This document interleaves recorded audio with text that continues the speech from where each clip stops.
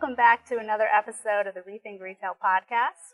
I'm Gabriella Bach, and I'm here live at Future Stores Seattle with my guest, John Boline.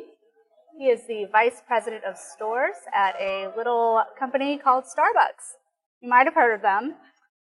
We are here in Seattle. Hometown. The motherland. That's it. Yeah, thanks for having me. We have our Starbucks drinks on deck. So welcome to the show, or welcome back to the show, I should say. Awesome. I'm glad to be here. Thank you. Absolutely. So the last time you were on the show was in 2019, I think it was. How we've grown. Yes, and a lot has changed since then. Certainly has. So I kind of wanted to start there. And I know you just were on a panel called The Evolving Role of Brick and Mortar Stores in a digitally accelerated world, which we've definitely seen a lot of digital acceleration over the last 2.5 years. So I wanted to start there, and with more people switching to the pickup and the mobile ordering options during the pandemic, I wanted to get your take on how much that has kind of stuck around now that people are kind of returning to the stores. Has the consumer behavior shifted? What are you seeing? Well, we're actually seeing it increase even more. So it's not only stuck around, but it's continued to increase. I think people fell in love with the convenience and the predictability. We're at a time in history which is going to continue to accelerate, where there's a lot more choice and a lot less time. And so mobile digital drive-through gives people channels in which to make their selection sometimes even 12 hours ahead of when they purchase or when they're going to come. And it makes it convenient and hopefully ready the way you want it, when you want it, and on the go. So there's also customers now post-pandemic or coming through a different phase of the pandemic where instead of mobile order and pay and grab and go, they'll do mobile order and stay.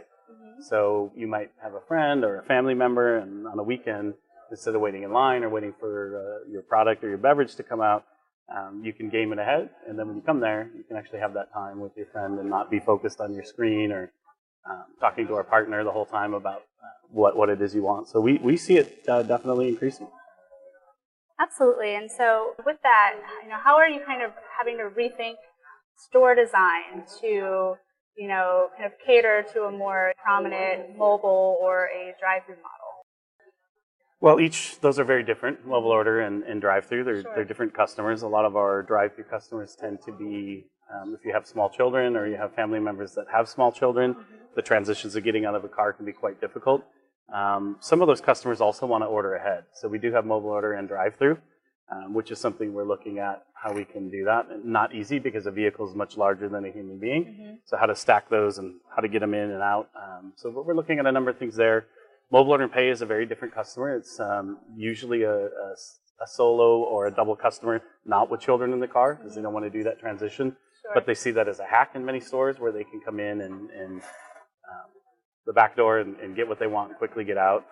Customers order a lot of times 10 minutes ahead just so that they can game it and that they're sure that it's ready when they want to go. So we're doing a lot in the store design to make sure that those channels don't necessarily cross, because when you have one experience versus the other, you want to cater to that facet of your lifestyle.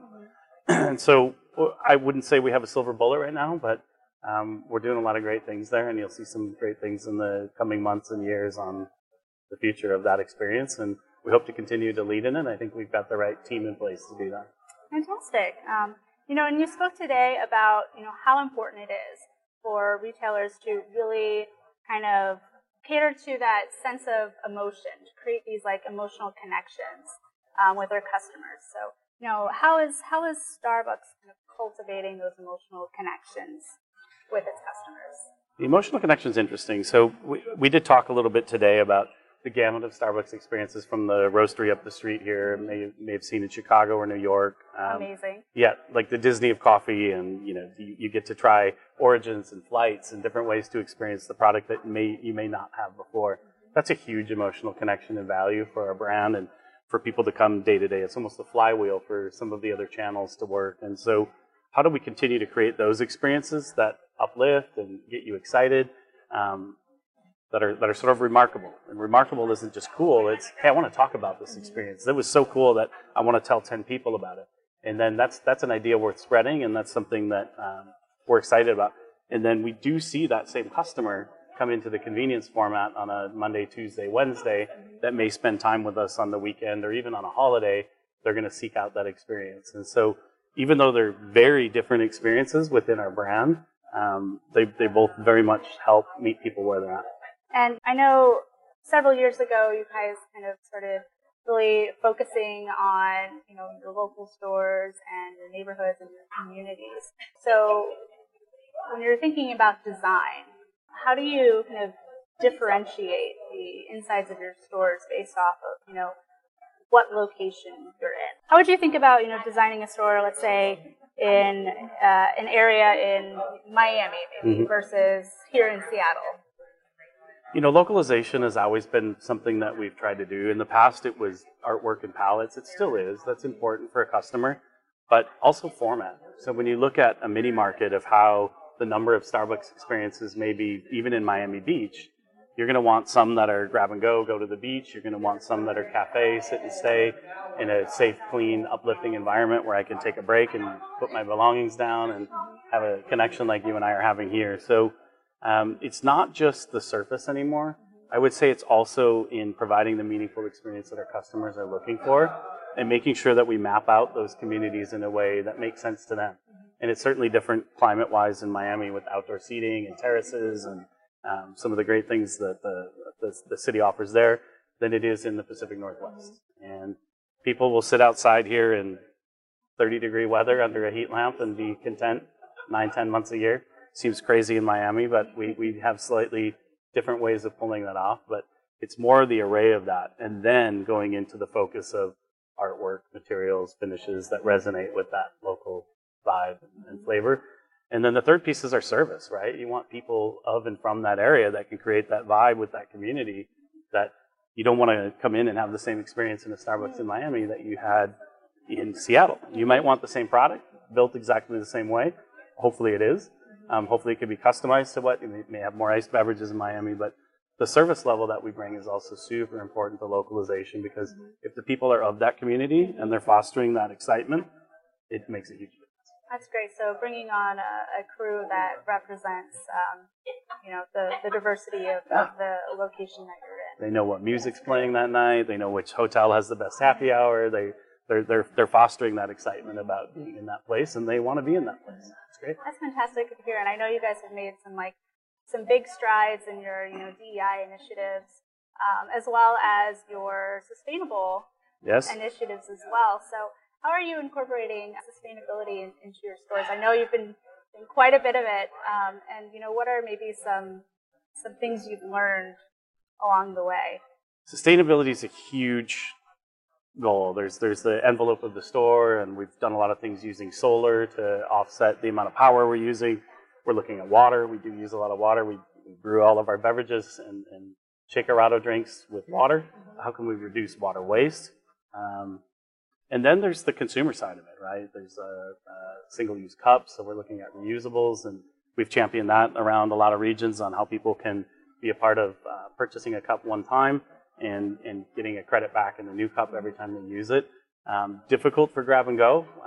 Sure. Nobody's quite figured that out yet. I would say folks that have is where we have like a closed campus where some of our licensed stores are. Their entire operation will run actually at our support center at the Starbucks headquarters just down the road from here. We have reusable cups throughout the building. So when I do a mobile order there, at the end of it, there's a machine and I scan the QR code, put it in there. Oh, very And then cool. the next time I come, there's a fresh cup waiting for me. Oh, so brilliant. In a closed campus, it makes sense, a little bit harder in the drive-thru and things like that, but we're definitely going to go after it and figure that out over the next few years. Very cool. I love to hear and get that. the consumer involved, right? Yeah. That's the key, is getting the consumer excited and involved in that. Very cool. And then one last question for you. So your CEO, Howard Schultz, recently made a statement saying that we need to reinvent the Starbucks of the future. So to you, John Boleyn, what do you envision as the Starbucks of the future when it comes to design? The Starbucks of the future has to keep our people safe. We talked about that a bit today. It has to be a safe environment to work in. After the safety's taken care of, it has to be completely uplifting. It has to have room for new product and service levels that surprise and delight in ways that you probably haven't experienced yet. And by evolving that, we keep remarkable again. We keep, as a company, that you want to talk about. When there's some little differentiation, we've tried things with curbside, we're enhancing mobile order pay, we have concierge that actually is dedicated to you in the mobile order experience. Those kind of things that we want to continue making that connection that make you feel good about Starbucks, knowing that we're doing all the environmental things and behind the scenes, that we're also catering it just for you for that one moment that can uplift you and hopefully differentiate from other companies serving coffee. Fantastic. Well, thank you so much for popping by the show. I know I am certainly a fan, and you guys have kept me happy. So that's good. Thank you for your loyalty. We appreciate all of the coffee you drink with us, and hopefully we're uplifting you each time you get your beverage just right. Thank you very much. All right. Thank you.